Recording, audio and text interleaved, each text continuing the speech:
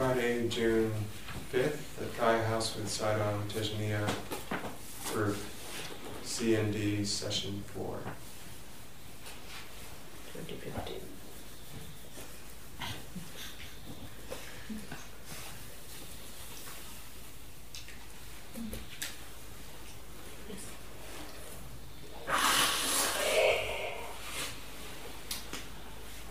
It's been very helpful what you said, and that was repeated today, about thoughts that refer to the past and projecting to the future are happening now.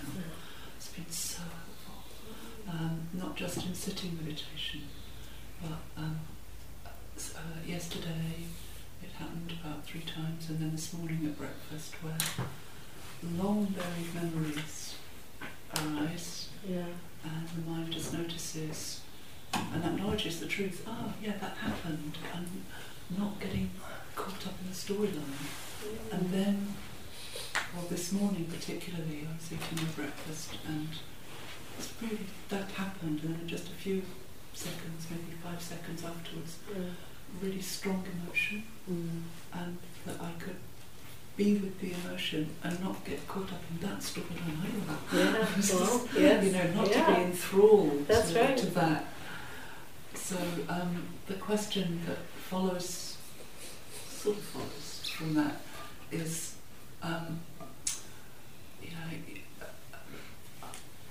noticing a really strong desire to carry on with this practice. It just feels so beneficial. There's a line in the book that moha is darkness, and I'm just aware of this really strong aversion to going back to living in the darkness of only sort of partial mindfulness. And the question is, so I feel like this strong desire that is that chanda, but if it is chanda, strong desire to carry on with this practice. Does this aversion that I'm also experiencing to go back to not practicing, does that sort of cancel out the chanda? Does yeah. Ushin Piadi Adwizega a day anaga to ya Pisopama Pinere, in La Pure Buddha, Dine La Pura, Ataku Yam Pitere, to Dine. I don't sign it, don't Jane. Be not to cut the Jane Pitere. Sika, hello, who in memory a honey, Sutara, oh, Mapore, Pian Trala. Damasika, the mummy did it. Da a good to in it, so I'm Yaita Dane, who are Mapu. Not to cover pillars or to I am so much, don't Jane Peter, the cow got what. Emotionally, I tell her to. I should have below 2 some less or to emotionally pin a mantilo yarn. I change man to go story the cushion, but tomato kua to do it who she hung out to it. A girl with a pool, a good emotion pit out there, a malice to my story. She a story of a women pool. Pin a mantilla, I mean, anyhow, my poor old sicker. Around to change it, not a kua.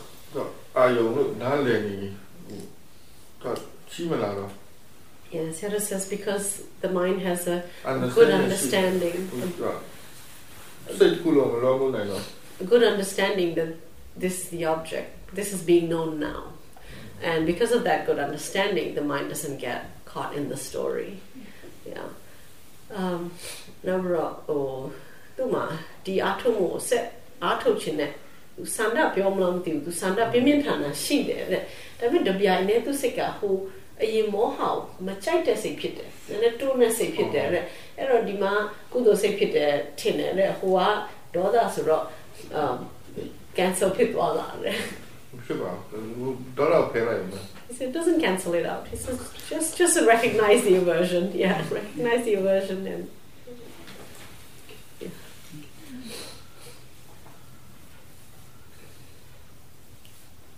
He said, I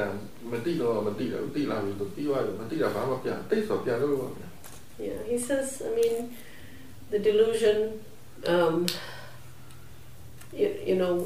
think of what's happened in the past and the way we were. He says, but it's no longer here. So there's no need to fear it either.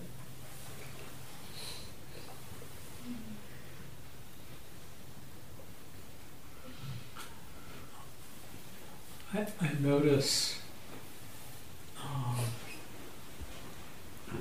when I pay attention to my attitude, when I'm being aware,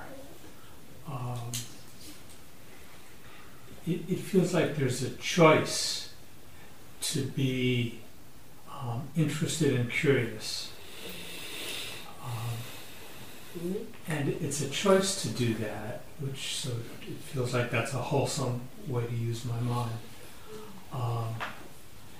And then I notice that the Vedana of that is pleasurable. And I feel like when I stay in the present rather than stay in desiring or the future, when I can just sit in that feels like the right place to be.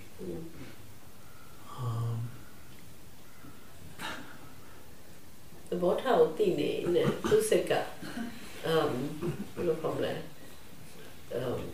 Kanzalo Kaune, no choice she the lobe, who a good say with Zamla Tijela, Julia Kanzalo the Kaune, no piece of Mama Shida, who Lojinari Bari never was piece of Pama, tiny like tiny that. Oh, Manenia look Kanzale.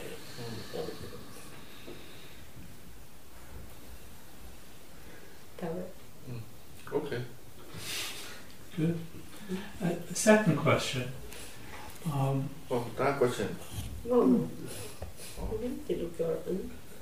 Second question is, another thing I notice is that I feel like I have a kind of core temperament of dosa. It's like my immediate response to things is aversive. And I notice that, and I try to investigate it, and I notice the causes and conditions. Is there anything else to say about that? The detail me that we are telling like to me there, but should be about talk. Set the pit about a blue pit. Yeah, he says. No, but pit only that. Who are pitting leaders who they are now do it.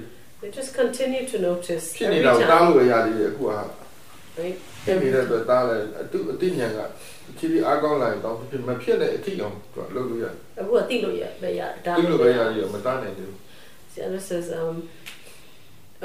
just keep noticing that, it's not enough to know that the dosa, he says, then also, and its causes and conditions, but we have to understand the causes and conditions much more fundamentally, like what is. Yeah. What is the dosa? What is the nature of it? Why the dosa? Much more about the process, that the mind goes through. So there's quite a lot of learning. And he said also, it must eventually you will get to the point that you've learned enough that the mind then doesn't have to go through that whole process anymore. So now you're learning about dosa until you understand it so well that before the dosa comes, the mind is prepared, and it has the choice whether to take that road or not. Thank you. Yeah, he says, and in the present moment, when wisdom is present, that's always the right place to be, wherever you might be. The present moment. Depression Yeah, this is when he was very depressed at home, and before he began to practice, when he began practicing, before he began practicing at home, I mean, he was driven to practice because he was depressed, but he says he remembers first trying everything. He went everywhere that he had ever been and more to try and find happiness. But he said the depression followed him everywhere. He couldn't be happy whether he went out with his friends, went to the beach or the mountains, or, no thrill seeking. Nothing made him happy anymore, not even the drugs. They made him feel worse. And he said it occurred to him one day that even if he went to the moon, his depression would follow him there. So we can't escape the mind. Yeah,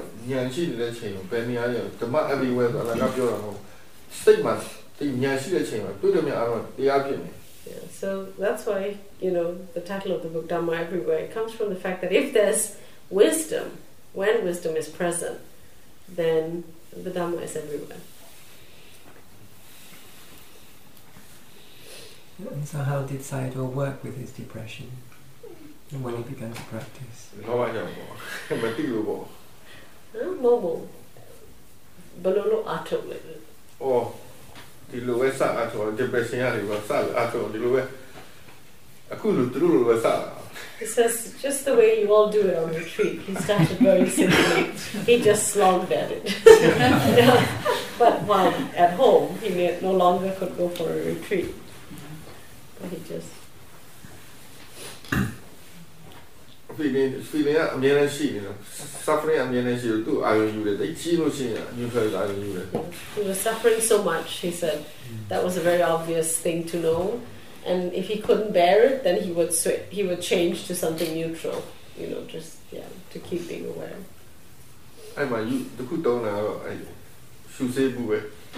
But he says his main object, his very constant companion when he needed a neutral object was the inhaler.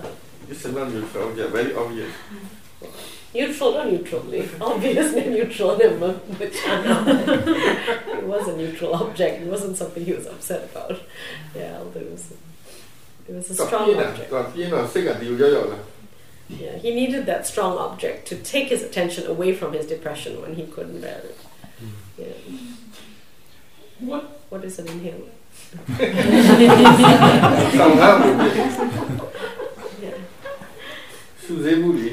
Everybody knows what an inhaler is, right? Yeah. I don't know. You don't know.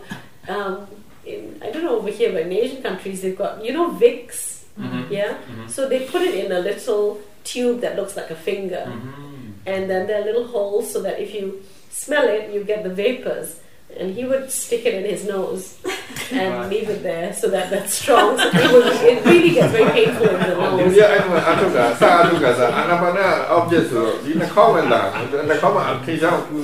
Yeah, and because, in Burma, very traditionally, Anapana is a very common object, but he couldn't, it was too subtle. The suffering is so strong. He needed something stronger to make his breath obvious. So he stuck his inhaler in his nose, and then the strong feeling of the Vicks in his nasal passages, that was his object.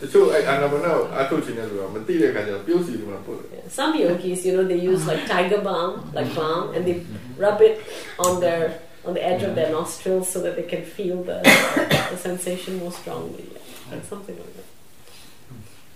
I was just going to ask what it means to bring wisdom to it. I understand the three aspects of wisdom that Sayadaw taught. 3 aspects? But knowledge. But what exactly? It's a mental cognitive process, yes, to bring wisdom. It's part of investigation. Not so much of that. Okay, help me with that. သူကဟိုညံထဲ့တယ်ဆိုတာဘာကိုပြောတာလဲလိုက်တော့စဉ်းစားတော့ဟိုစုံစမ်းတာလားတဲ့ညံဆိုညံတုံးတာလူတိုင်းမှာညံရှိပါတယ်ညံအဲ့လိုတုံးအထုတဲ့ချက်မှာအတုံးချတာပဲအထုလို့ဒါမဲ့ဒီအရှင်ပြပြောတာအထုလို့ရအောင်ထဲ့တဲ့ညံပဲဟိုလိုက်တော့ရှောက်စဉ်းစားပြီးဖြေရှာတာမဟုတ်စဉ်းစားပြီးဖြေရှာတာမဟုတ်ညံပါလာအောင်လို့အထုတာအောက်ထုတ်ညံအောက်ထုတ်တော့ Yeah. So since I know, then they don't do it about. Yeah. So although he's not. Experience about that. So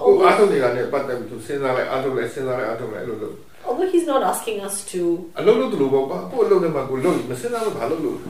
He's not asking us to try to think of a solution, or to think through the whole thing instead of being aware. That's not what he's saying. He says it's to allow us to practice effectively.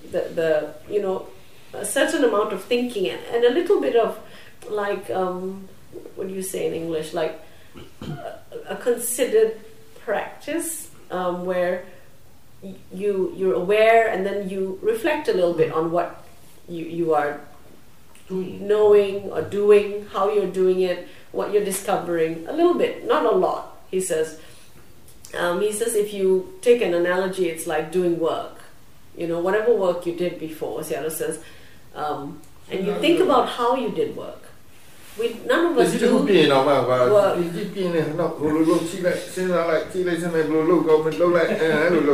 us do work without considering whether we're doing it in the best way possible, right? He says even if you fix something, and if you're not familiar with that, he says what you do is you tinker with it, you take time off, you check what's happening, see whether it's working, and then you tinker with it a bit more. So that's what he means by bringing wisdom in, using our own intelligence, right.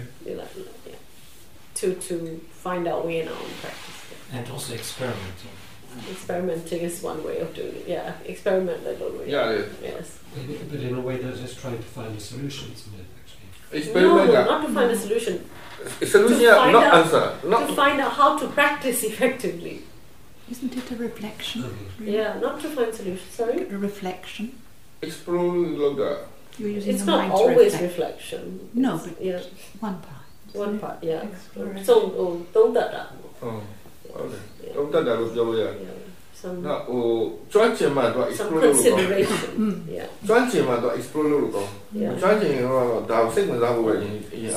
So before we become skillful at the practice, Sayadaw says, then investigation is superfluous because we're just thinking too much. So we want to really get skillful in practice. So the interest is about how to practice, right? Yeah, and somehow the other lessons get learned together. But his thing is learn to practice skillfully.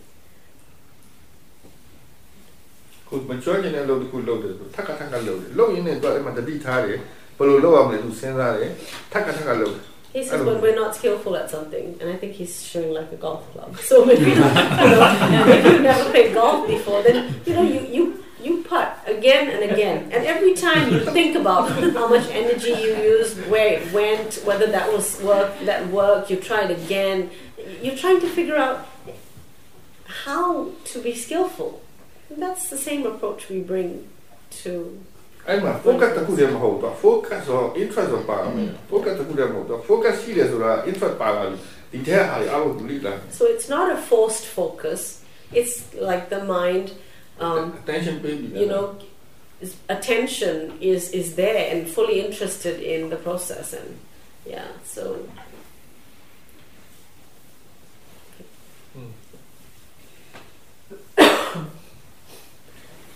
He says people who cook will know what he means. He says they know if they put in onions how it would change the taste, if they cooked it a bit longer how it would taste, if they put in soy sauce how it would be different from putting in salt, He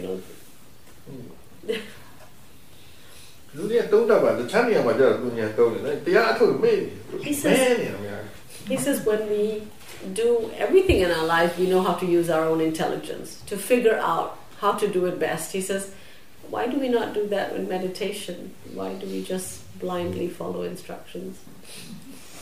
The focus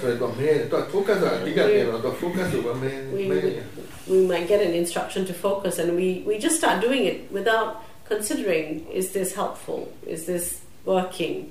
What is the effect? How does it go? Yeah, so he wants us to to open the door to our possibilities through our own understanding. Don't say I don't say I know. Sa, well, maybe. Go and do to me my way. What teaching? Yeah, he said when he first began practicing, he didn't know that much. But his teacher would ask him questions and leave them unanswered, and he would want to know the answers, and so he would go and watch in his meditation with this question in mind. So and he said over the years he learned, first it was just greed, just wanting to know, and that doesn't work. He doesn't get anything, and then learning what doesn't work and then what works, and slowly finding his way. But yeah, he was lucky. He started young. He's a good teacher. So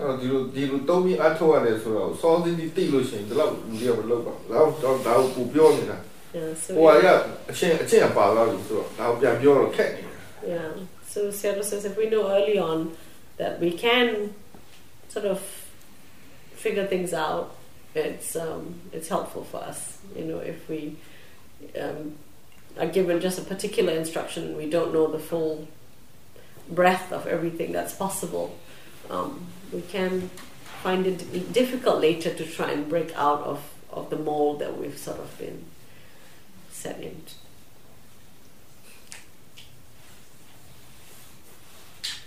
Okay.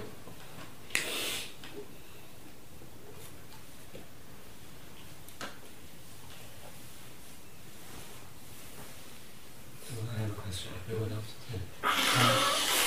One of the things it says here, if the mind is tired or miserable, then it's impossible to practice or difficult to practice. Somebody brought that up.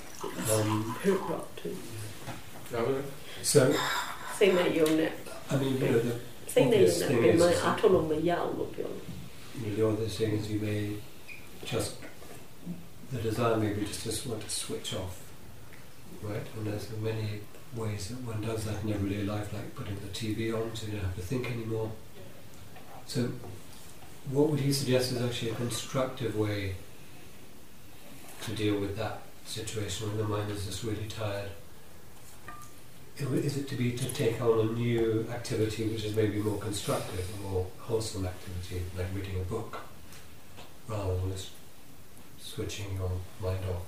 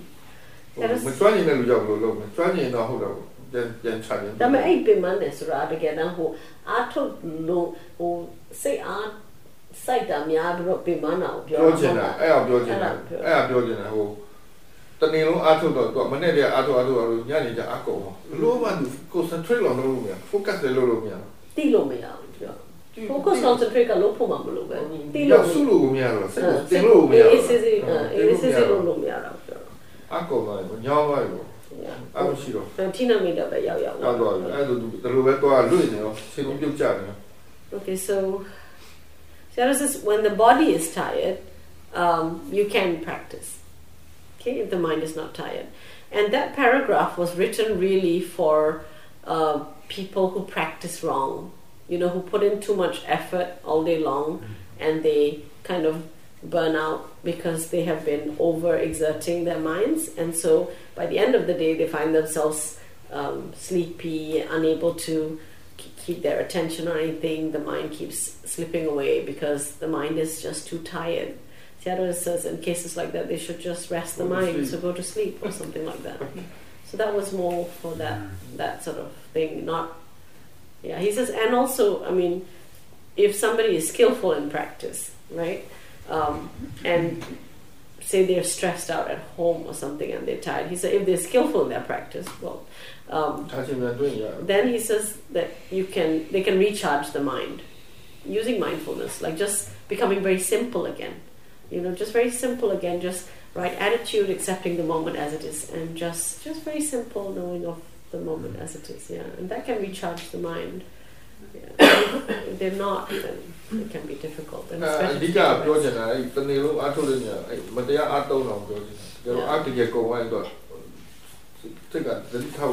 but the main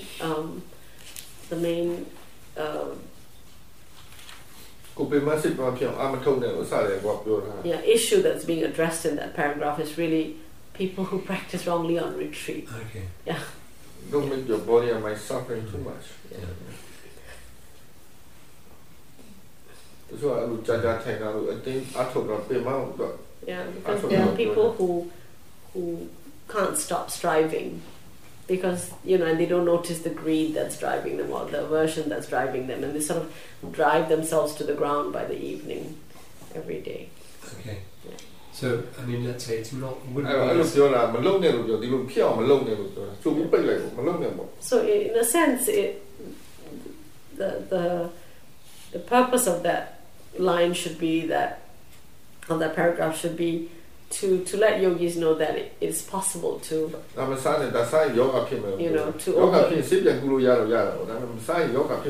use the mind in the wrong way, and to hopefully that prevents them from doing that. He says it's like if something is poisonous, you warn people that's poisonous, don't eat it. But of course, there are antidotes to poisons. There's still hope you won't die. You can, but it's better to prevent it than to have to cure it afterwards.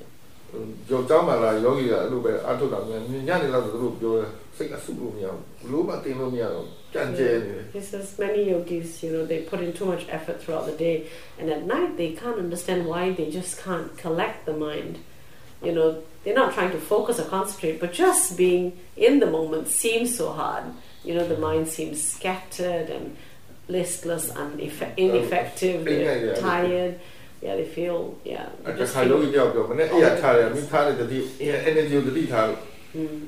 So he always says, to yogis, from the moment you wake up and start being mindful, check how much energy you're using, and then the yogis find that they can do it the whole day and not feel too tired. Right practice. He says if we're doing right practice, then day after day, the feeling is that even though there are little ups and downs, the feeling is that in general the awareness, knowing, is steadily gaining momentum. It feels more and more. The mind feels lighter, more alert, more awake. At night the mind is energized, because there's the momentum of the whole day. It's actually more energizing to be awake because that's. So I mean, if you were, let's say, within one activity and you're finding that activity is becoming a bit heavy, let's say focusing on that. What kind of activity? Well, any. I'm talking about working or but even trying to be mindful all the time. But then actually trying to find something else to do.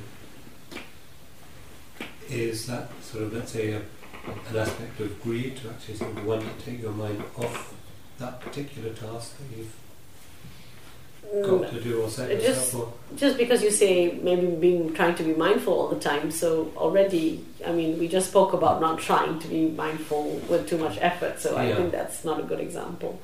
Because if you're still doing that and it's making you tired, then clearly that. But lying down he says if you're already tired, then you want to rest the body. If the mind is tired also, you want to rest the body, lean back or lie down, and just be very simple in awareness. Simple. But other activity. So the child also in it. If you have about low, like what say got side long achi low, a local side long achi low, go out open my TV in a rubber who sick of the ione. He says when we just do you know, when we just I don't know that when we just change the object like that, like maybe we go and watch TV or something to what we think is relax the mind. He says actually it's not really very relaxing. At a fundamental level, it's quite tiring for the mind still. Yeah. And I love how look at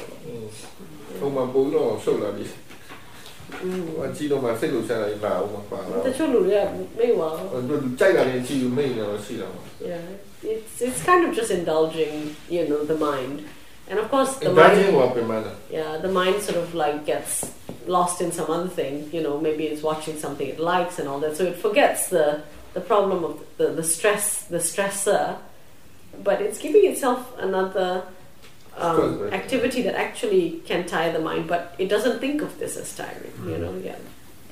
So one should be mindful of actually all the input that one's taking in.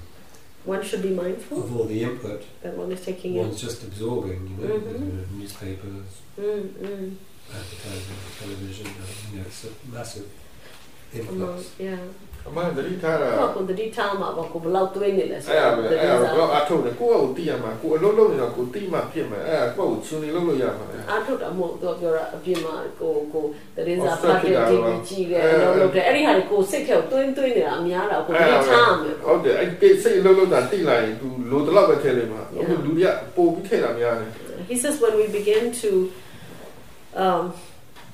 watch all the things that the mind, you know, is engaged in, and we see how much the mind works and all that, he says we can begin to find boundaries for the mind.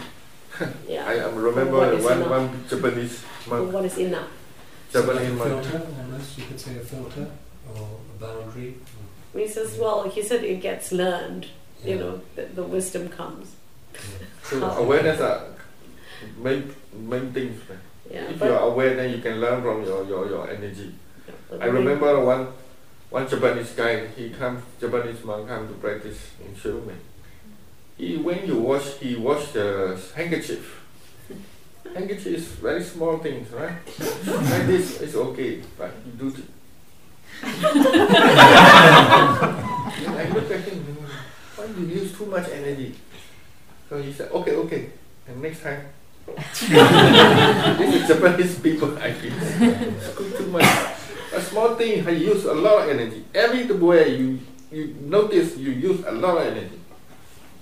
If you are aware every action, then the mind slowly notice how much you need to relax yourself. Even then close the door or whatever, people use too much energy. In daily life, you check. Then slowly you notice how you use energy. Then the awareness also become better and better, the mind more relaxed and relaxed, your energy slowly, you maintain your energy, not just too much. That's why you're not too much diet the whole day. And then there's one other question, which is about prayer, or Shikora. Prayer, yes. Shikora.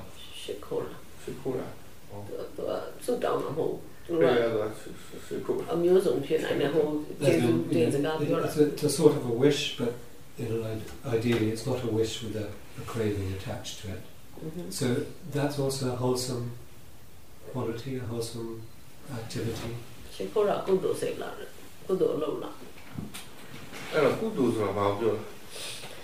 What is wholesome, Sayadaw says? What do we mean when we talk about wholesome? When we talk about wholesome, is it the result we're talking about? What is the wholesome? Well, one hopes, if you like, that there's a wholesome result. People say, yeah, right. So, so when are you going to get this wholesome result? Now or later? Well, it's not. I mean, you're putting, let's say, a wish for somebody or for something, but obviously you're trying to detach that from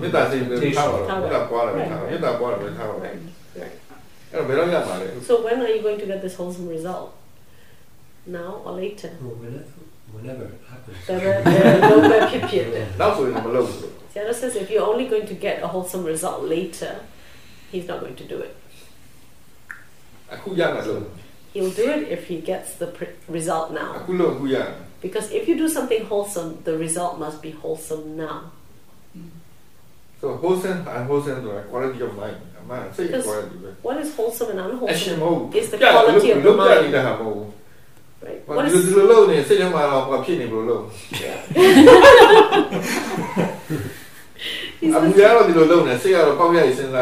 because wholesome, Sayadaw says, is the quality of the mind. It's not what you do, right?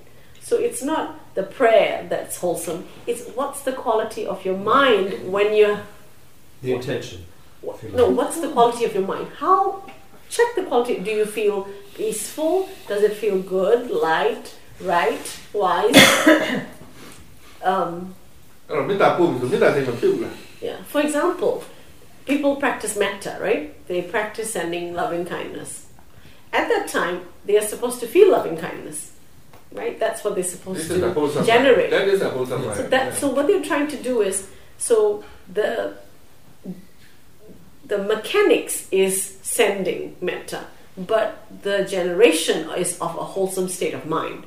It's only with a wholesome state of mind, the metta, that you can offer that metta to whoever. So the practice is about generating that state of mind through the use of all these external objects.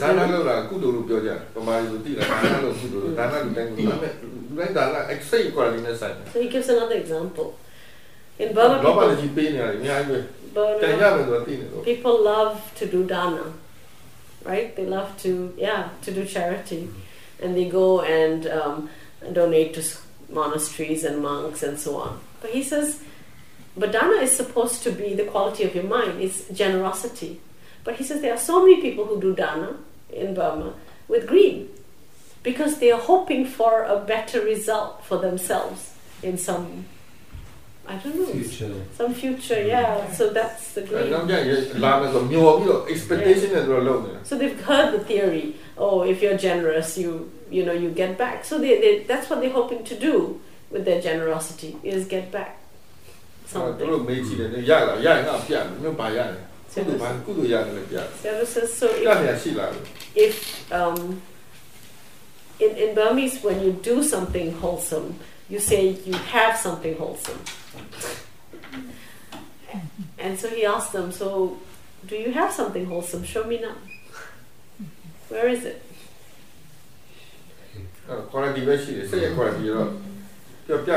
But it's just the quality of your mind. If it feels wholesome, you have an immediate result. If you're truly doing something wholesome, the result in your mind is wholesome. And you should feel that wholesome quality. And the result is universal. I mean, it's not just in one's own mind. Because obviously if you're offering a prayer, it's something which is not just...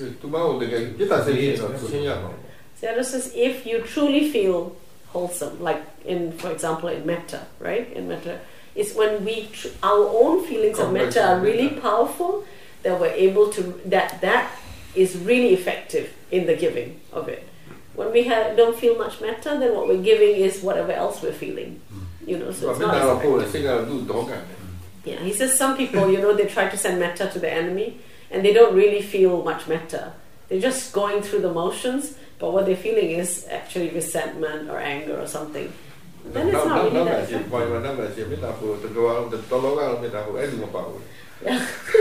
Yeah, so there's a joke in Burma, they say, may all beings be well and happy except this person.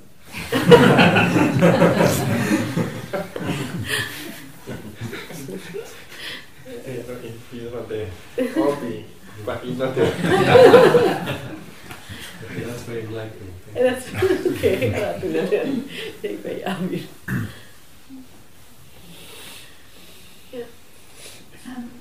I just wanted to thank you for all your teachings. It's been really, really helpful. And I was kind of suffering for the last few months a sort of vagueness, and it's really brought a sort of clarity, sharpness to my mind, and it's really been helpful. and lots of things have like fallen into place. So yeah, amazing. Thank you. သူတချို့ဟာတွေစိတ်ထဲမှာမသိမချာတွေဖြစ်နေတယ်ဒီမှာဘလို့လည်းမသိဘူးရှင်းသွားတယ်အဲ့ဒါကျေးဇူးတင်တယ်စဉ်းစားဉာဏ်ဖြစ်လာရှင်းပါပဲ Like အသိဉာဏ်ဖြစ်လာတယ်လို့ပြောတာ wisdom is clarity ဒီမှာအသိဉာဏ်ဖြစ်ဖို့အားပေးနေအောင်ပြောလဲပြောပေးတယ်လုပ်လဲလုပ်တယ်အသိဉာဏ်ဖြစ်ကြောင်းတွေလုပ်တယ်အသိဉာဏ်ဖြစ်ဖို့လည်းနားထောင်တယ် information တွေလည်းရတယ်ဆိုတော့ဖြစ်ပြီးတော့ဉာဏ်လုပ်လာတယ် Yeah, and since all we're doing here is about wisdom, we're trying to develop wisdom, we're practicing, we're setting the conditions for wisdom to arise. So information lots of information and so on. That helps me. And I have a real tendency towards busyness. And I was thinking how I could cope with it when I go home, but I think I've just had enough teachings that it'll be alright. I'll be able to just calm down. ဒါပေမဲ့အခုသူရှင်ပြဟာလေကြားထားတော့သူထပ်မမေးတော့ပါဘူးတဲ့သူရပြီထင်တယ်တဲ့သူနည်းနည်းလုံးလို့ရလို့ထင်တယ် ကိုယ့်ကိုယ်လုံးနေပုံသိလာတယ် Yeah, and as you keep applying ကိုယ့်ကိုပြန်မြင်နေရတော့ကိုယ့်ကိုပဲတရားတကယ်ရှိတာဒါပဲကိုကပဲ object ကိုကပဲ observing ပဲ Yeah. And as you keep applying at home, he says you keep being aware of yourself. He says you are the observer and you are the object, you know, and you'll learn more from this.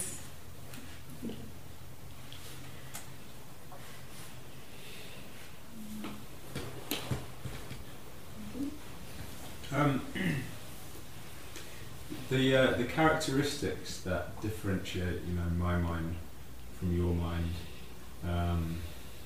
whatever they may be, you know, where do they come from? I mean,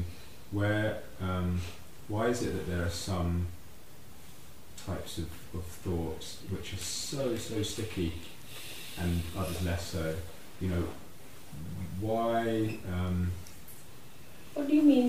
How are the characteristics of your mind different from the characteristics? So certain things. So, for instance, you know, for me, there'll be certain kinds of, you know, aversive or worrisome thoughts which are so sticky, for you, and for you maybe. I mean, for instance, let's say the other night I discovered that my tent was full of spiders, and I'm not scared of spiders, so I just went to sleep. It was okay. But if I'd been scared of spiders, that would have been a tragedy, right? That would have been terrible. Full of spiders. Well, quite a few, yeah. But I'm just thinking, and you know, I'm thinking about this in relation to like the concept of no self, and how does it, you know, how do these differentiating characteristics, how do they relate to you know, to the idea of no self?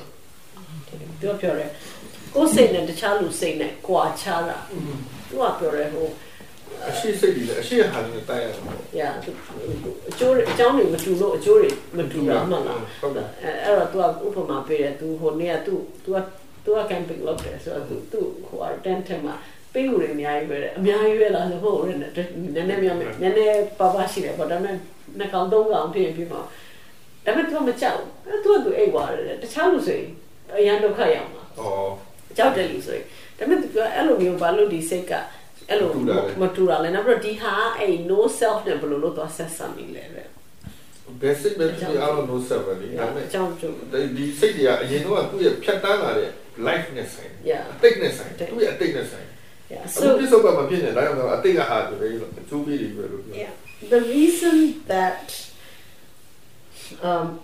every mind is different is only in the sense that the conditions set for that stream of consciousness is different. So like each of us have a separate stream. Easterner, the Westerner, the idea, concept, it's because of our conditioning, what we've gone through in our lives, right? People who are brought up in Asia have certain cultural conditioning. In the West, there's and then there's individual conditioning, right? Our parental influences, upbringing, the experiences we've had, all these set so many combinations and permutations in place that everybody has a unique footprint at any time, right? And no self is just that principle of cause and effect. Right? No self is just points to the fact that there's a law. Yeah.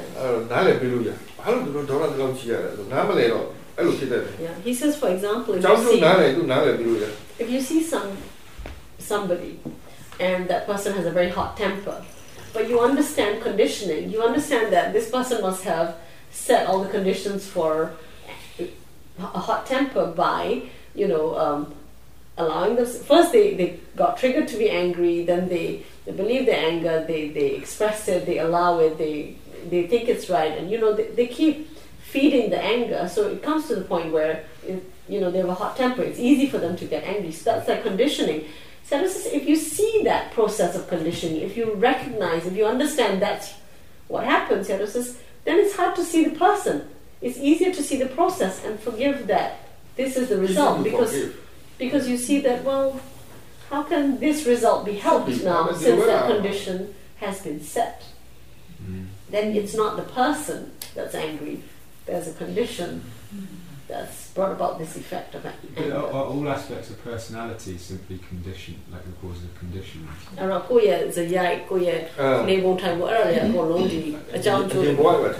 Yeah, he says, and in Buddhism we have the concept of past lives. So bring that in play too, then you have a huge... On that basis, I mean, is obviously everyone's had all these different experiences in their lives and find themselves in the present with different things going on, but on that basis, is there any use in trying to examine what may or may not have happened in the past that may be connected to the things we find difficult in the present, or is the practice of mindfulness in the present just the same for everyone? Doesn't matter about is there any use in that, or do we just practice in the way we practice?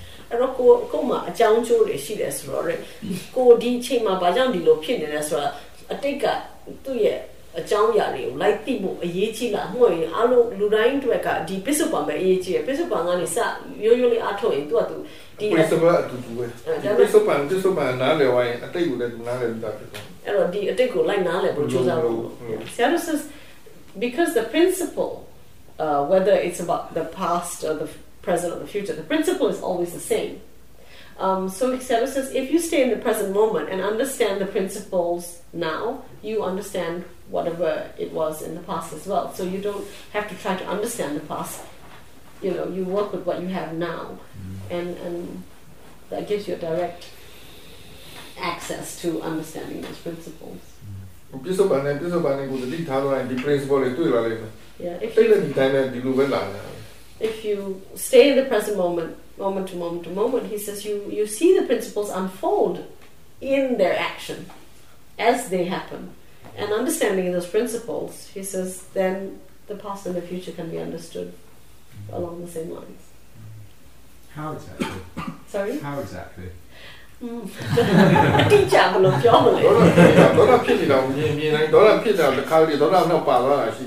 Yeah,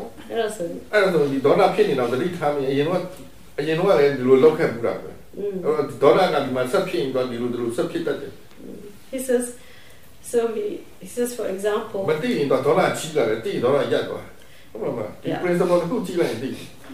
he says, so in the present moment, you're angry, and as you're angry, you watch the dosa, and you watch it many times, right? You watch it happen now and again, and you begin to notice how when you're aware, the dosa can't run away with you. When you're less aware, you get caught unawares. You might be, in mid-anger when you realize, or you might have exploded and then realize later, but you begin to see how with awareness and wisdom, the mind cannot, the unwholesome cannot take over the mind, that with wisdom and awareness, the unwholesome can't take over. Without wisdom and awareness, the unwholesome can gain momentum in the mind, unbeknownst to you.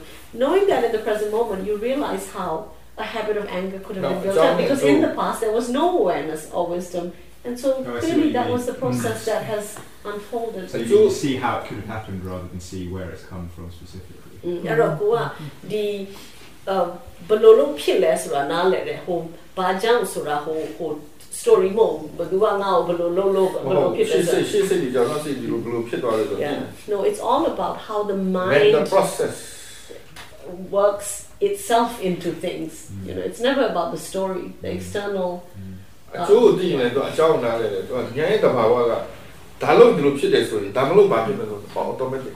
he says when we, you know, in these cause effect things, there's like, you know, when you understand the benefit of something, you also see the harm in the opposite. You know, this the mind can see it.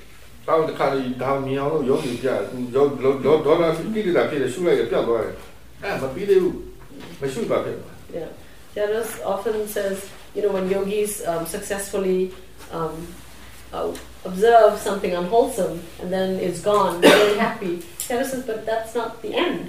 Jairus says, yes, you were wholesome and this is finished. Now, think, if you had not been mindful, what would have happened? You know, if you hadn't been watchful, what would have happened?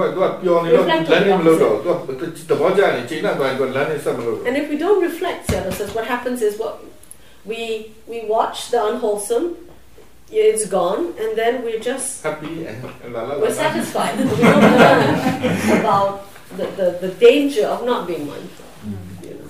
But we don't really ever need to know exactly where some of these patterns have come from. There's just no specific benefit in that, really, in terms of the practice. People choose that and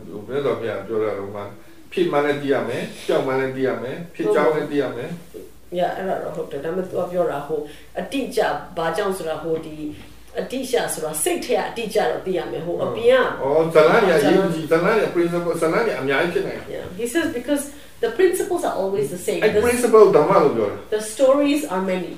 Yeah. Each of us have a parent, a teacher, you know, who either influence us positively or negatively. There's like a quadrillion number of, you know, stories, and they don't matter because the principles are always the same. And principle, yeah, and it's understanding the principles that we call the Dhamma. The Dhamma is principles, you know, it's the principles of nature. The laws of nature. Nature. It's nature. That's the Dhamma, the natural process. Yeah. Can I ask a question about that? Some of the so, for instance, if in investigating anger,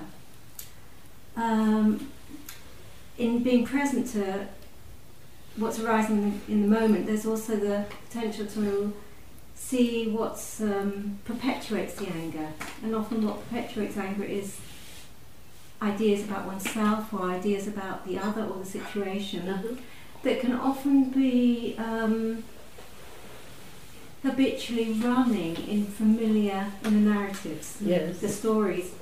So, for instance, my own practice, making those narratives more conscious, not making them more conscious actually, if they're rising in consciousness. If you recognize the narrative in the present moment. So there's a value in not completely dismissing the story when it arises in the context of the principles of practice. So what does Sayadaw say? I mean, that's my experience. I just want to check that out in light of that. Yeah. There is a principle in that. Exactly, yeah. Aku ko doda phite so yin ne ko ma ko doda o thakka chin ba twai le so ko atwai khaw de ko idea de shi de da me ko the ditami ne ba the ditami so ko twai tat de pongsan ko yusa tha de pongsan da me di ha ri story ane ne la li ko ma o lu ri ya da ma lok de lu ri ya da ma lok de ai pattern ti ko yi ji ai pattern principle right. So when you speak of the narrative is not the story, it's the idea. So, for example, the idea could be people should make noise. People should make noise. So it's not the story. It's not that people make noise. That's the story, what's outside. It's the narrative, which is the people should make noise. That's the principle is this idea affects the mind. And that's the principle. Yeah. But you see the specific idea that the mind is holding and it recognizes that it's not useful and lets it go. But that's the principle. You do recognize the narrative.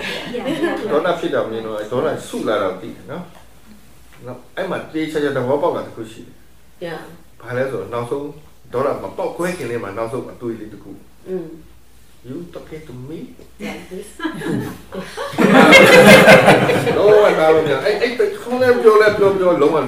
Yeah. Error. It should get.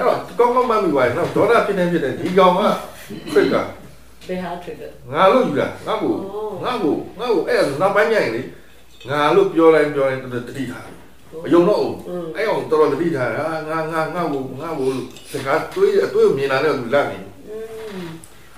Sayadaw says that.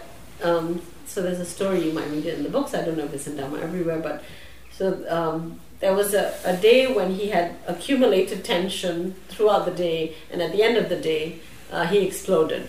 And the trigger that made him explode was that somebody spoke callously to him, his brother, and his thought was, what did you say? You talking to me like this? And you talking to me like this? Then I become blind. Yeah. Totally blind, lost. Boom. Kick the chair. Pop. Kick the hand. You don't have that. He fractured his hand that day. So, but he says. And then when somebody reminded him, aren't you supposed to be meditating? My sister come, what happening? Are you you practice so hard, what happening? Then my mind immediately awareness come back. Then he saw that what is happening. That is also very important. This awareness is a very strong awareness, long time practicing. The wisdom is very strong already, but that time is lost. Then when he come back, he see the nature of the anger. How do you feel? What you thinking? Everything the mind notice. Then the mind very afraid about this danger, about understanding about the danger of the anger. Then the mind deciding anger is no good, not beneficial. No beneficial. Very understand very deeply that time, because the awareness and wisdom come back. This wisdom also very strong, so he can understand this is not beneficial anymore. Me also, the whole family also. I saw the whole family is danger. My brother face is very small. Then I immediately the anger gone, because I realized the anger immediately gone. Then I immediately apologize to my brother. This is not your fault, this is my fault. Only inside the process, this is not your fault. His face is very small. What is wrong to do something? But anyway, so Sayadaw says, and what he realized, the principle he realized, he said from that, was that it was a thought of me that you spoke. That, this is one factor. The last one. Yeah. The last hydrogen atom. Hydrogen bomb is ready now. The last hydrogen atom is. Yeah. And so he said from then on, he became very, very acutely aware of the danger of the I thought. And whenever his mind would think, I something, he says his mind would like latch onto it and check whether there was danger, whether the mind was going to buy into it.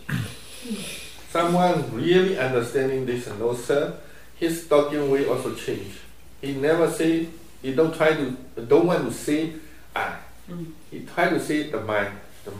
The subject is not try to say, he starts to say. The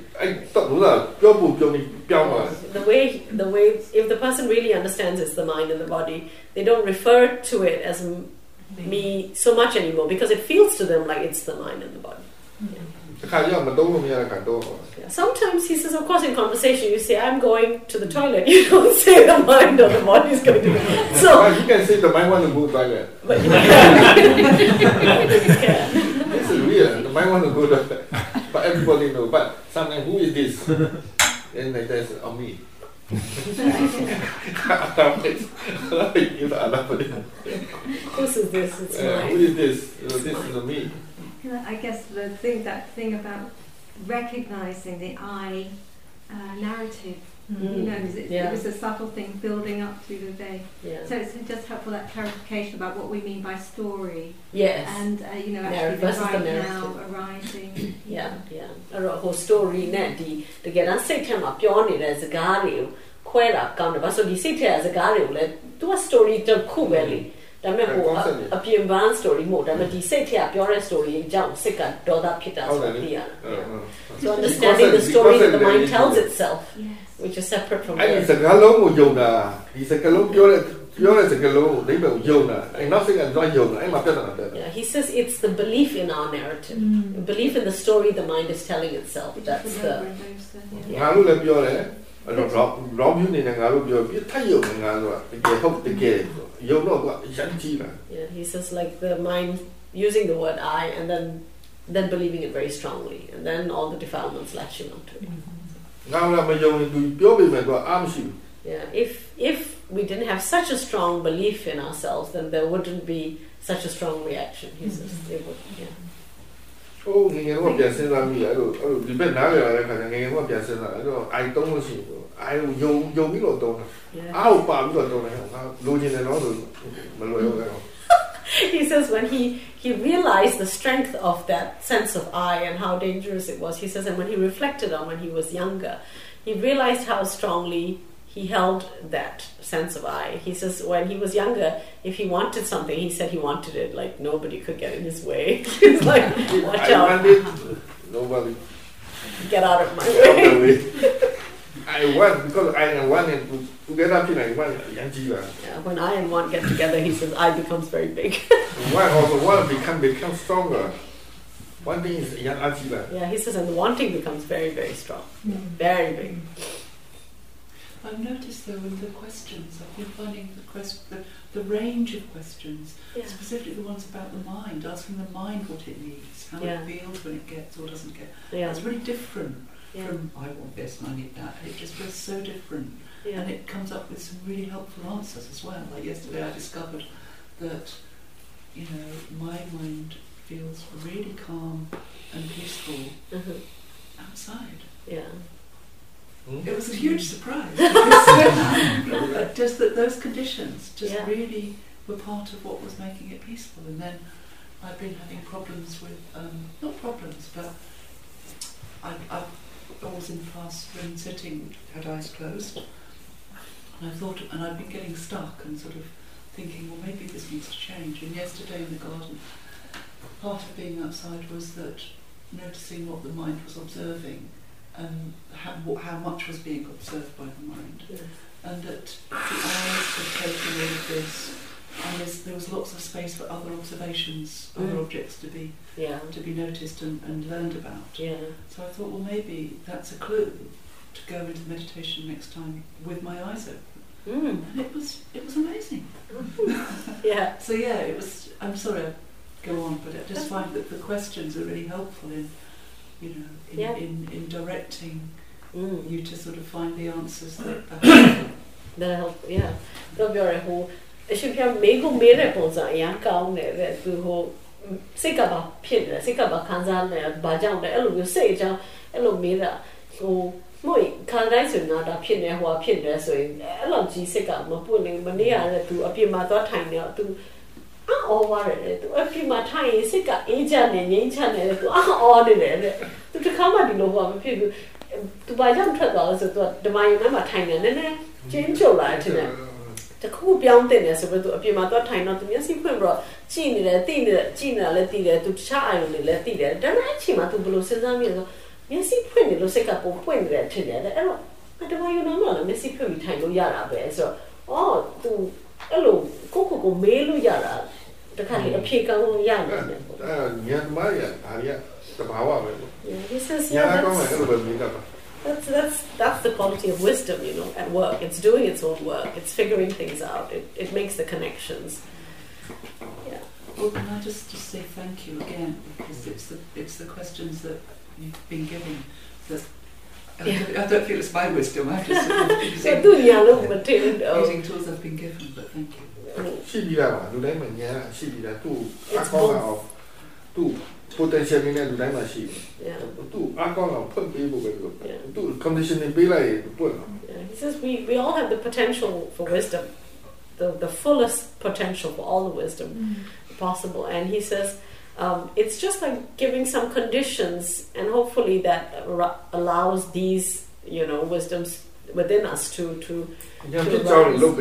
So the information and our intelligence and the permission to use it, and then things happen. When we have different conditions, then different things come about. Yeah, sometimes when you internalize your anger, or you don't express it, later it comes out in cynicism or flippant comments or sarcasm. My wife sometimes says, I'd rather you be angry. Do you have any thoughts? Yeah. What the daughter Peter, I mean, what daughter Peter, I mean, Pima daughter Pima Piao. That meant to Mutara. Mutara was a bapilla, so then Mura Chala is a bapilla, so Sula is a pure life. That meant who daughter who Papa Mono, who Kanokan Pioraro, now Pioraro, the deep arrow, people are who. Ni bulokone bumane bulokone ni there's a guy I love you trail out there I do my mat will pure in daughter pilling up that the Loi looked up who don't high up the second I should be about building I should suit her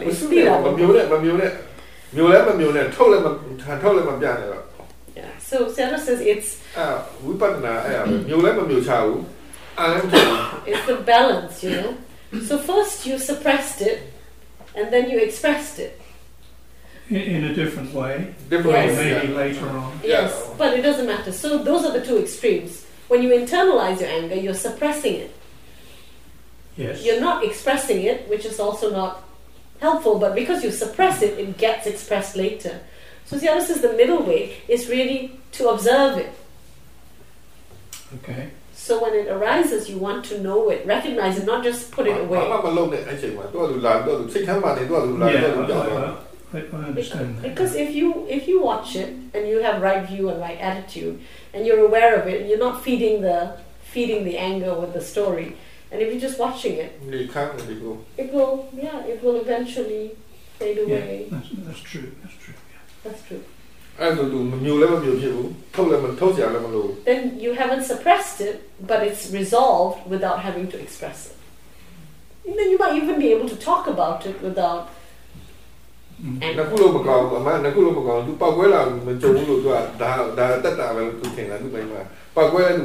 Yeah, but your wife is also not right. She says because if you got, she wishes that you would express it, but she's never seen what it might be like if you just expressed it in this moment. It might not be very pleasant either. It's not a pleasant thing. Yeah, I'll tell her.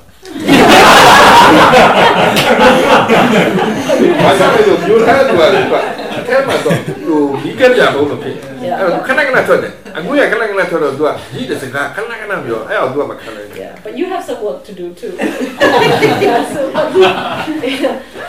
But Genesis, when we suppress our emotions and we're not conscious of them, and we don't resolve them, then what happens is it's like burning coal. It's still hot. And it's like ashes covered it, but it's still burning inside. That's what suppressing is like. So then every now and again, some sparks shoot out, and that can go on for so long, and that's much. Yeah, it's been going on for 40 years. So that's because you have to. If an outburst is sometimes very temporary, because if the person gets it out of their system, sometimes it's truly forgotten. Sometimes, but not always. Yes. So.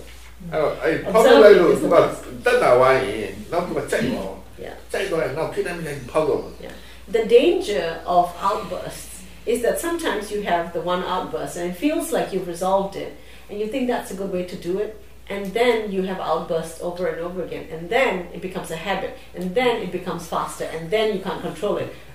then you're in trouble. Yeah. Yeah. Okay. So you don't want to build two bad habits. So let the anger come, acknowledge its presence, and let it go when it goes. Anger is a visitor. It's not a household member. Yeah, and visitors don't stay in your house if you don't invite them to stay. They will leave after tea. But often we entertain our guests. We give them cream tea, and then we offer them a bed. And after a while, they take over the house. That's when it's dangerous. So then after a while, they edge us out of the house. They're having cream tea and we're sitting on the lawn. Yeah, he says.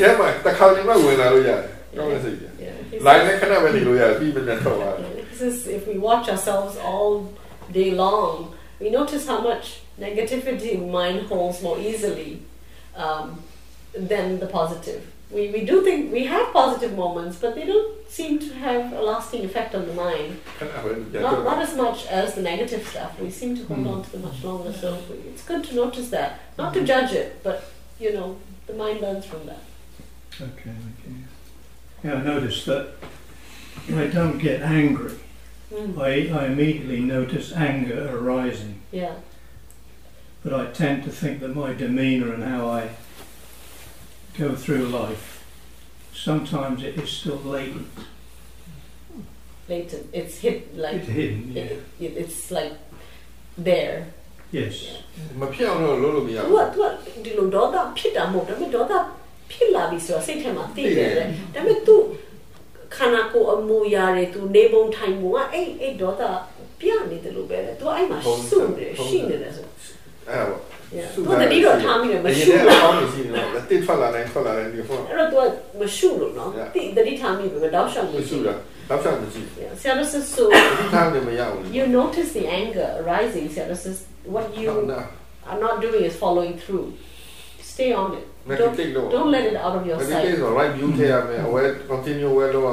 Meditating is bringing in right view, being aware. You've got to that, and then continuing to be aware. So you've got to keep knowing the anger. Don't let it out of your sight until you know it's really out of the house. Okay. Yeah.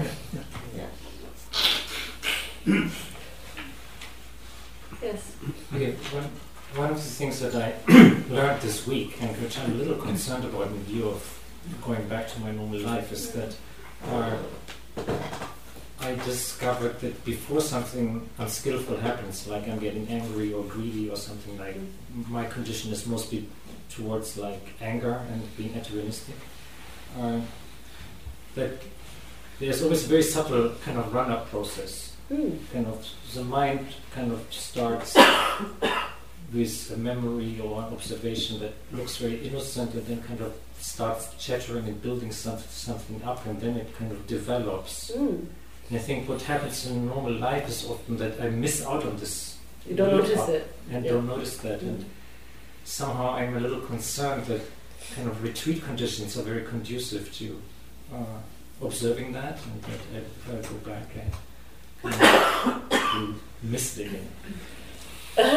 Tu sekamwe ne tu daughter the ma da me daughter ri loba ri ma phit kin tu sei ba ri lou la tu tati tha mi de sekama o tin tin mwe mwe le atwei ri sa ba nya ne sa bi yin tu di ha o achi phit sei de da me ai ma so yin ne tati ma tha mi ai asa ba yin tati ma tha mi ho ba yaw ni bi ai da pian phit ma jaw lo di ha ma myin ma jaw So what do you think is a good thing to do when you get home?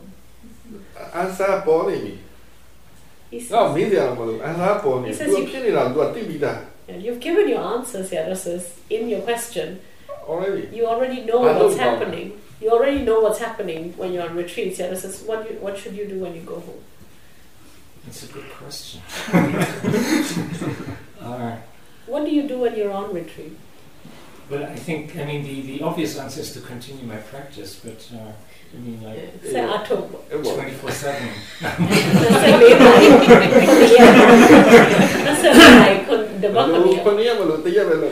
He says just do 1 hour, one day at a time. The Baku Koreans are a chain 24/7. He says full time, 1 day at a time. Every day you have only this 1 day. Yeah. I understand this. My concern is that I think since I cannot have a job and a family and these things... You cannot have a job and a family? No, since I do have a job and a family, kind of life is very busy and... He says no matter how busy we are, we only do one thing at a time. One by one. We can only do one by one after another, one by one. Yeah, we don't do all the busy things all at once. That's a concept in the mind, right? The busyness is our like a conglomerated view, but in the moment, you walk, then you take breakfast, then you're just doing one thing at a time. But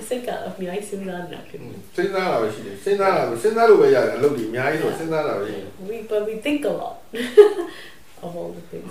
That's certainly true, yeah.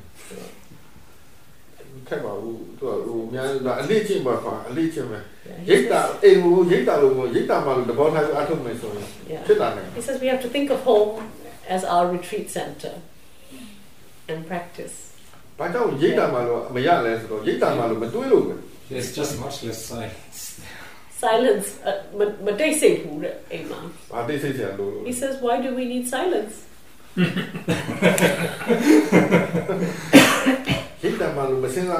He says it's because we don't think like we're on retreat. On retreat we have a certain way our mind wants to be. It wants to be mindful.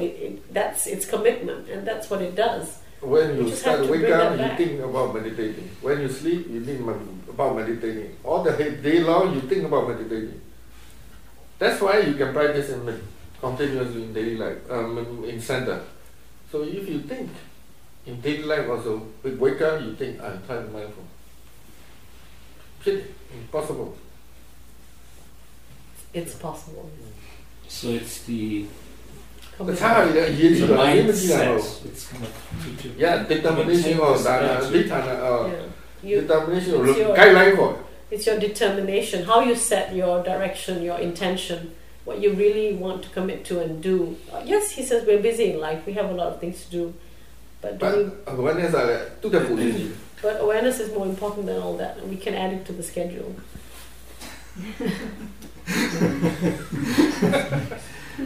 First priority. Sayadaw says awareness has to become first priority, then we will get around to doing it.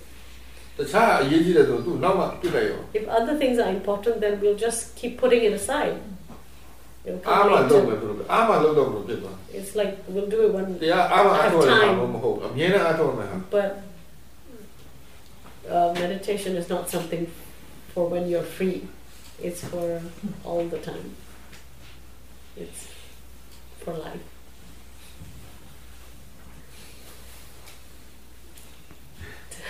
Hard answer, yeah.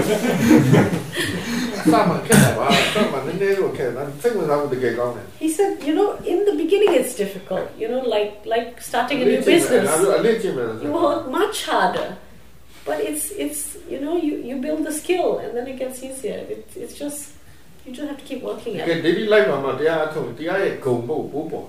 He says it's when we practice in daily life that the qualities of the Dhamma become really alive for us, real for us. Yeah. The qualities. He says because we have so many unwholesome volitions in life, and when we really practice, we can see how the Dhamma helps us to rein in all these unwholesome powers. They lose their power.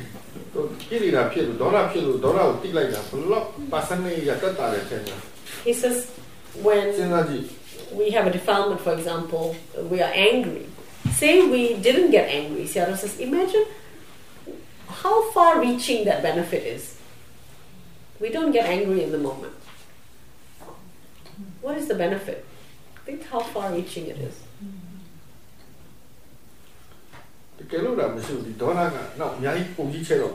Because if we weren't able to handle it in the moment, says then that dosa, that anger, is going to keep spinning.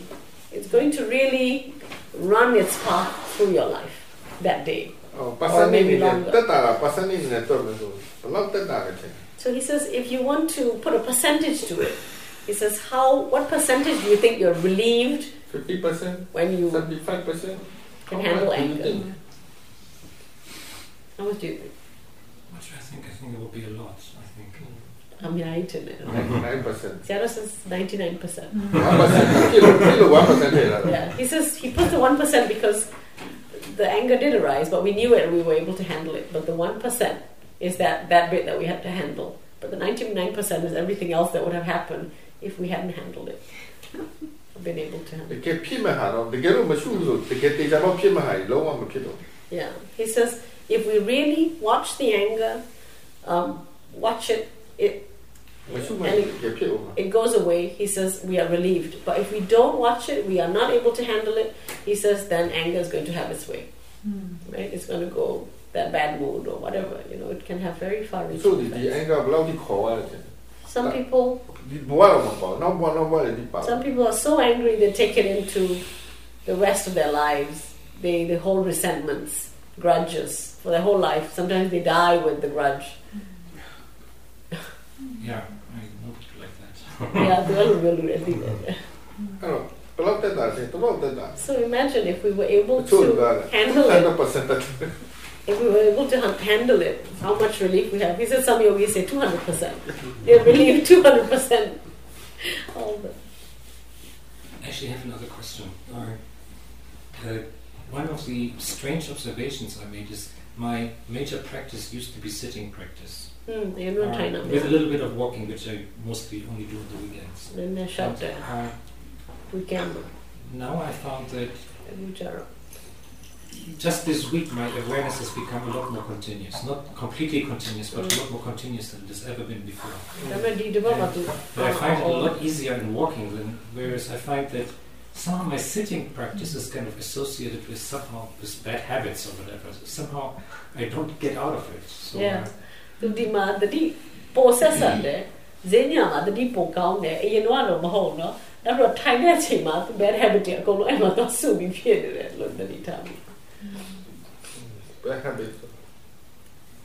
What bad habits are in your sitting? For example, I observed that in sitting practice, I'm much more likely to wrong drowsy or to lose my awareness again and start dozing. So I lose my mindfulness much faster.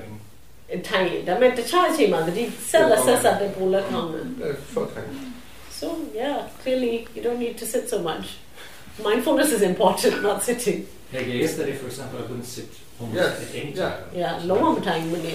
But mindfulness was fine, right? Yeah. Sayadaw says all you need is mindfulness. But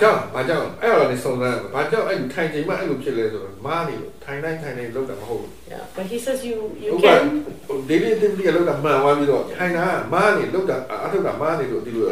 You can reflect. Sayadaw says the fact that you actually having continuous mindfulness in daily activities and walking and all means that you're practicing correctly there.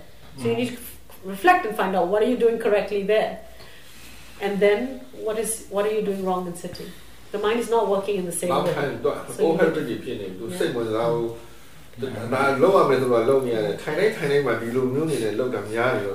says if we sit with ideas that this is not interesting or we're just doing what we've been told, it can be kind of like mechanical, and then it can be fun. And we have many habits, of course, from all our old habits from past retreats or whenever we sit and so on. But daily activities, maybe it's fresh, it's new, it's there's always something, you never know what's going to happen next, Yeah, so the mind is watchful. In sitting, it's some wrong thoughts, that are some yeah.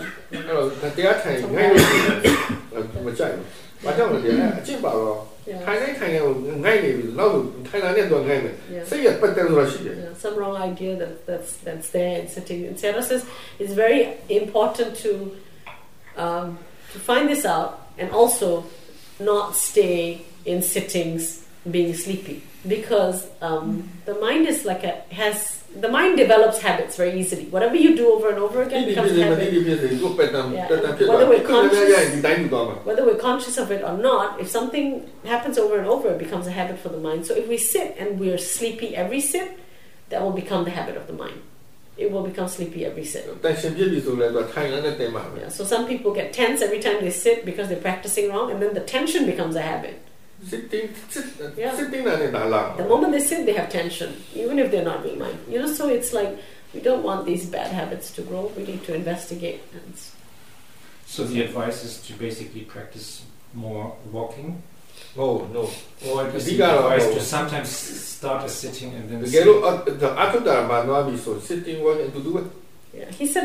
Remember, he said, reflect on what you're doing right in walking and other activities, and see whether you can bring that same kind of thinking, the same kind of attitude, the same kind of approach to mindfulness into the sitting. Yeah, so you want to also recognize what the mind is thinking and what mindset is wrong in the sitting. What's the approach when the mind sits? You want to see that, how the mind works. Yeah, he says closing the eyes for too long is no good.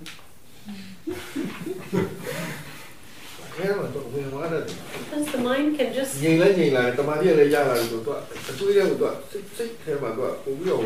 Particularly if we're not alert. If we were not alert, he says we have our eyes closed, it's very easy for the mind to quiet down and then just get lost in all its little stories in the head.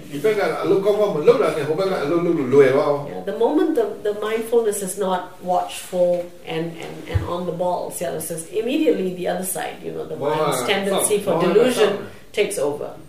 Delusion is always at the door. Yeah, so then it takes over. So that's why we're always having to be mindful. This work must keep going. This work must keep happening. And because if this work is not happening, the other work is happening. Yeah, and then when we're working, of course, then we always have to be checking how we are working, because we can be mindful too much effort, too much this, that, and the other, or too little. So we have to be checking how we are mindful. Sayadaw always says that meditation is like fine art. It's fine art. You're not just... Yeah. Says you're not... Yes. Chopping wood. Not chopping wood.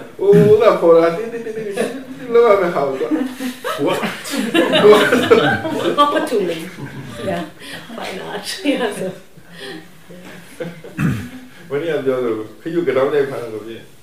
Yeah, yesterday he gave an analogy for this. First he said, you don't need to use your fist to remove an ant. You can just use a finger.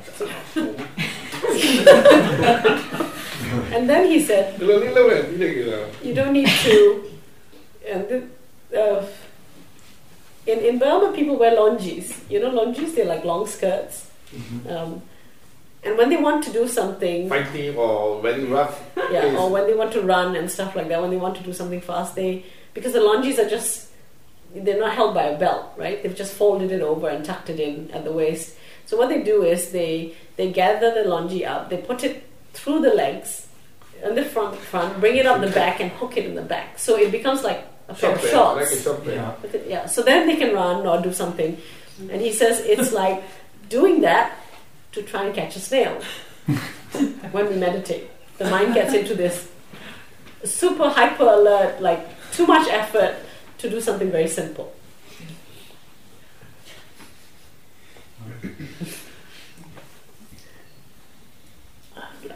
Name a little chai.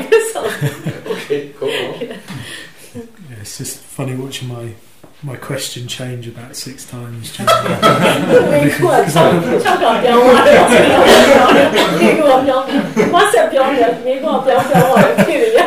have no idea what it is now, actually. I think it all ties into this. Yesterday came up this sort of really, what felt like a helpful way of looking at what was going on for me around the idea of Mara, which I guess links into, there's a little snippet in the book I read around the yogi needing to understand the workings of, is it Loba or themselves, like all the tricks that it might play. The greed, or the greed aversion, all that kind of stuff, and seeing that it's all kind of the same, part of the same structure. Mm-hmm. And I think it feels like, I mean, I had a real kind of anxiety attack type thing last night, which I've had on retreat before, actually, and it's the first time that I've got a sense that it was it sort of playing its trick on me a bit, because there was an I attached to it. It was like, I'm going to freak out here, I'm going to all this, and it came kind of out of a fairly relaxed space, so I didn't feel like that, you know, in daily life I might have put it on something else.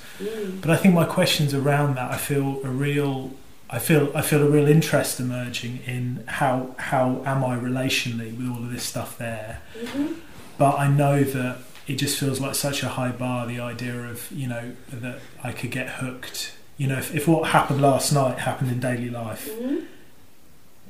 you know, it just feels like such a high bar to see that for what it was, really. So just some suggestions around that. I mean, the interest is definitely there, which feels really sort of gracious. But there's something around, is it, if I don't have the clear seeing to know what might be a helpful time to take myself out of situations, is there something that I can, you know, I don't know, just any advice really. Because one idea that came to me is, okay, there'll be times when I'm having conversations that's kicking in, it would be more helpful just to remove myself, and that's okay. But I'm aware that I've had that idea before, and yet I've ended up in those conversations getting anxious a million times, and you know, not really seeing much at all. Just feels like quite a high bar, really. To many a south him apart the to about in Singalis or Mara go to Sessana Bolly, Sekabalo Sessana, so the Lova Loda. Give it up. And to a sound him a guitar, the Lova daughter below to lonely, cool mama, below to Taya who she very bad, to a lolo da Nalia guitar. Mania to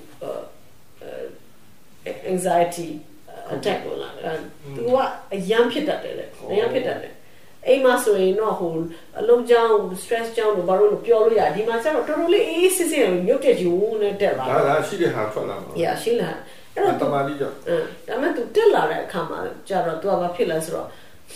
Aima to Nene, or D. Harry, a low Nene, or to roll lonely, low Dilo Pinera, but so Nanga, real, and Yaipan, oh, Nabulu Pimana, Kana,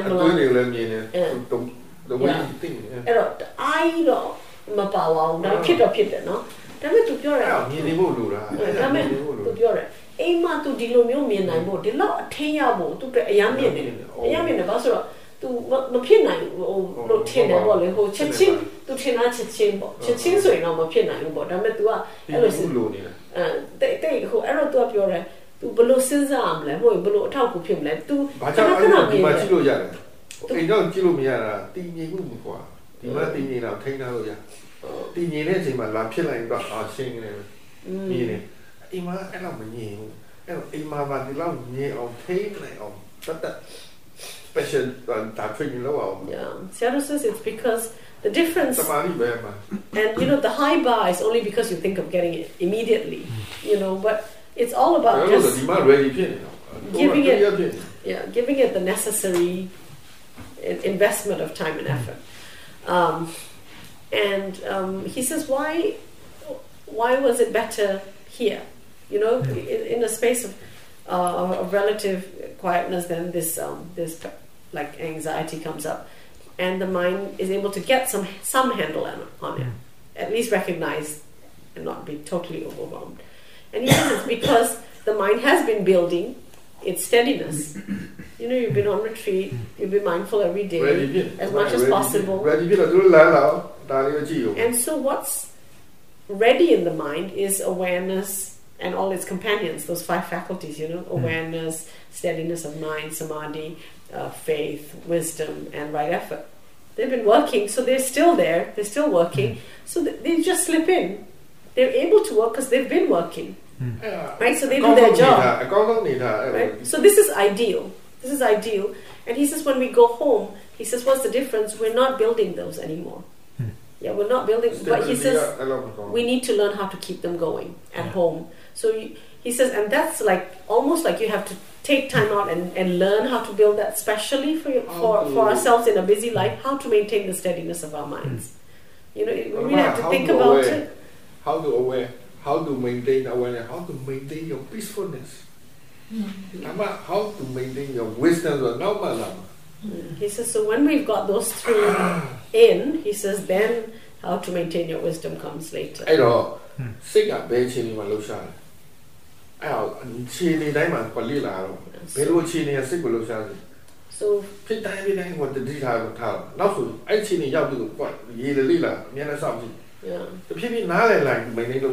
So he's speaking from experience. He's saying that you begin to really watch out for every situation that causes the mind agitation, and you remember your triggers. You know, you remember the things that, and then he says, then the mind begins making special effort to be ready for those situations, which means being mindful always. More mindful. So he says it just makes you more and more mindful. It's just about becoming more and more mindful of yourself. And he says then when you're going to approach those triggers, or those triggers are going to approach you, you're being mindful of yourself. You're just being mindful. And then every day, he said he used to reflect on what he's been able to deal with, what he's not been able to deal with, and then setting up, you know, a strategy for the next day. How am I going to deal with this again? He says strategizing is so important. Like it's a daily thing. How shall I deal with all this mindful? Yeah, he says at home, what are the situations and people that cause the most your, you know, strongest triggers? At work, what are the situations and people that are your strongest triggers? Recognizing that, you know, it's like your homework every day, being really real about it, and then, but the work is being, you know, building your awareness and your steadiness so that you're able to start dealing with it in the present moment. Yeah. And I think a piece of it. He says meditation is like research as well. In that way. Yeah. I think becoming clearer, a piece of what feels like the high bar is the remembering of being here for several days and really feeling like those things have been established and developed. You know, over quite a continual period, and then being surprised again at how they just didn't feel or didn't almost want to be available. And there's a sense of, okay, you know, that occurred and I saw that, and then I'm back here and blah blah, you know, all that kind of thing. But there is a sort of is there another piece that I can that I'm not seeing in that process, that because there was no wish for those not to be there, the interest and all these things in day-to-day stuff not to be there. Is that just an association with being on retreat? And because there was I didn't get the last bit of your question. Well, the bit when I asked the question a couple of days ago, I was really interested in the idea of what habits are conditioned into my mind through just being on retreat, right? And how they don't, you know, it's like because part of me would think, oh yeah, you know, those faculties will carry on being strong in the moment I sort of walk down the driveway. But I was surprised last time as to how quickly they didn't feel like they were so strong. Pretty much as soon as I got through the door. So there's that piece there that I guess I just need to explore that piece, or.သူပြောတယ်သူအတွက်အကြီးဆုံးကဘာလဲဆိုတော့သူဒီအမြင့်ကြီးသူကိုသူတင်ထားတယ်ဆိုတော့ဘာလဲဆိုတော့သူအမြင့်စဉ်းစားစကားမှာဆိုရင်9ရက်6ရက်တော်တော်လေးအချိန်ရလာပြီးသိလို့ရတယ်ဒီလိုမျိုးထိတ်လို့ရအိမ်မှာဆိုရင်လည်းသူပြောဘာအောင်ဆိုဒီတကားတွေကထွက်သွားရင်စိတ်ကမလုံနိုင်တော့ Malone, I know. Dima ko long I look at. But sometimes I have idea. Sometimes we have a Malone. Say a social Malone Chinale pa the how Yaya done to Malone China. yeah. Define me down definement, you can of your yeah. to happy party logo. Sayadaw says, yeah, the defilements are very happy when we leave retreat centers. Yeah.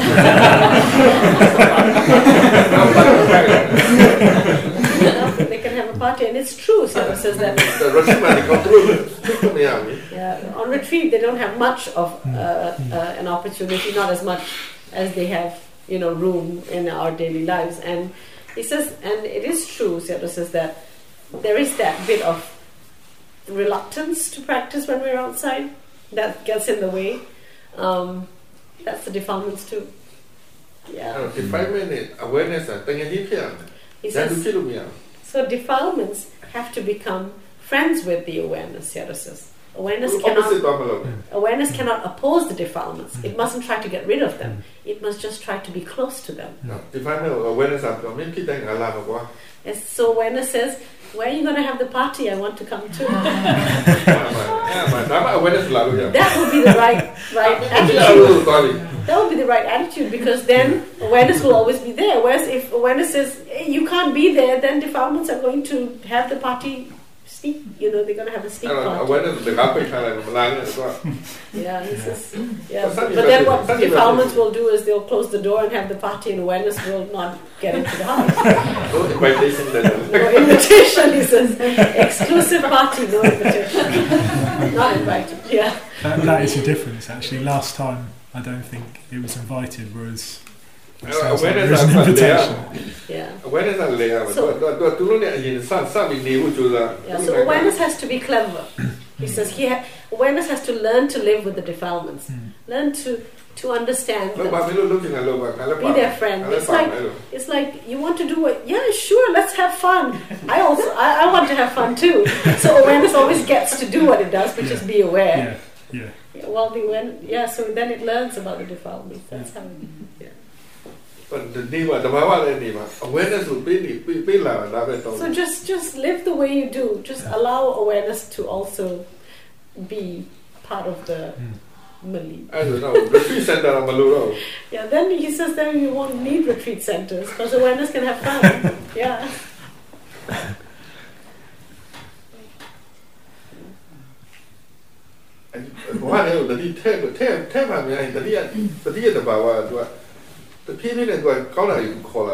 Yeah, he says, when awareness gets to participate in all the activities of our lives, then awareness can bring its friends too.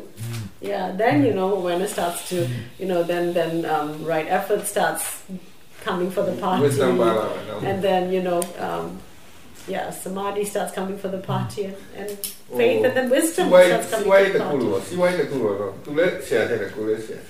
Yeah, he says it's like, when you start up a company and people put capital into the company, it's like defilements want a part in the company. You see, I want to put in a share too. So awareness is like, I'll put in my $1,000, or my 100 lots. Yeah, and then he says, and then awareness tries to get more share in the company.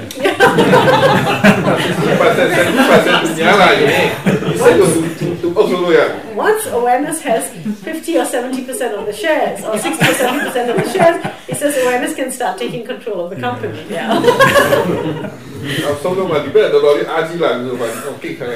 And only when awareness gets quite strong, Sayadaw says, then finally, but that's... You are fire.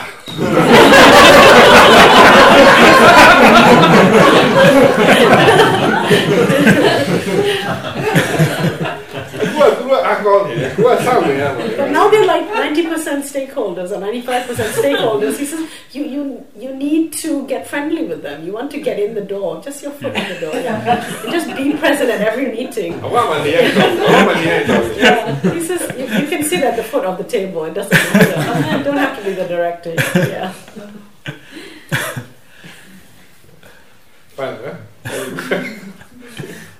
But, you want to see? Yeah. last one, 47. Okay, 12 Anyone minutes. else in Group D that didn't get a chance?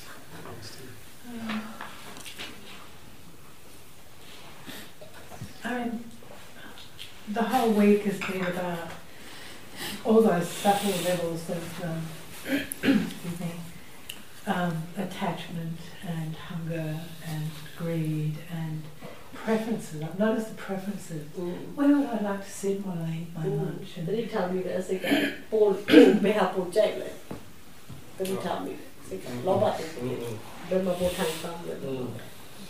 So I'm very grateful to just notice all that and to go underneath and underneath and underneath, and very much finding nature helpful in terms of being a teacher, particularly in terms of watching the birds and seeing how they conserve energy and only use the energy they need to do whatever they need, and also getting puzzled about humans and wondering why we're so backward in comparison. And but also very aware how the Dharma makes sense of what it is to be human, and without it, it doesn't make a lot of sense, I have to confess. So do I have a question? Well, maybe just a frivolous one, which is why are we so backwards as a species in comparison to most others? But no, I'm just grateful for the spaciousness to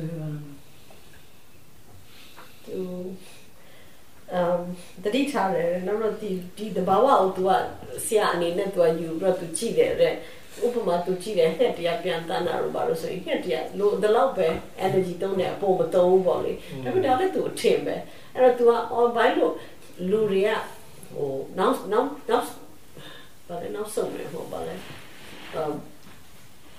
အဲ့လိုမကျွမ်းကျင်လဲပေါ့ဘာလို့လူတွေကြောက်ညံ့ပြီးတော့ဟိုတဘာဝကြတော့အရန်ဟိုတိကျတယ်ပေါ့လို့ဒီလောက်ပဲအဲ့လိုမျိုးဖြစ်နေအဲ့တော့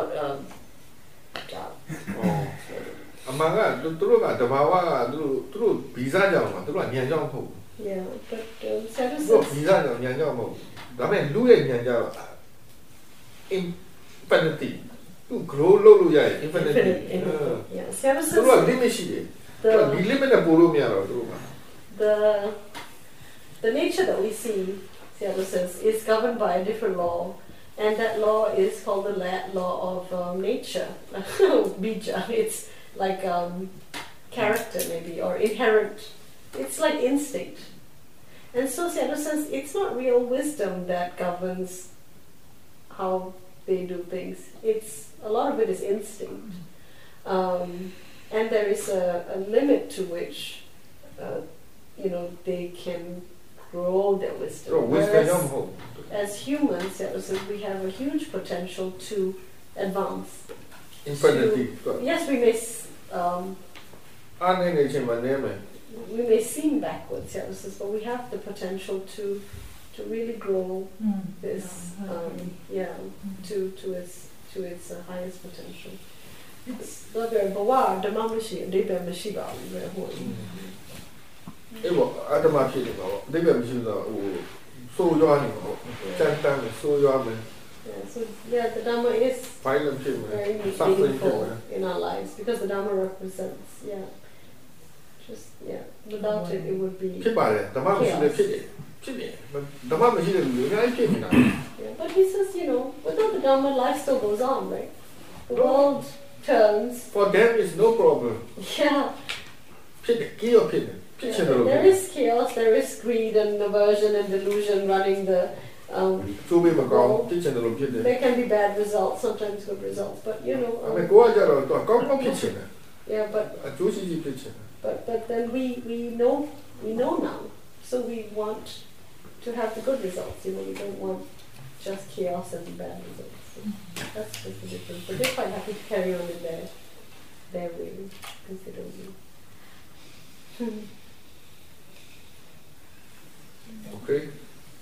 Okay, now time to eat. 7 minutes only. Thank you.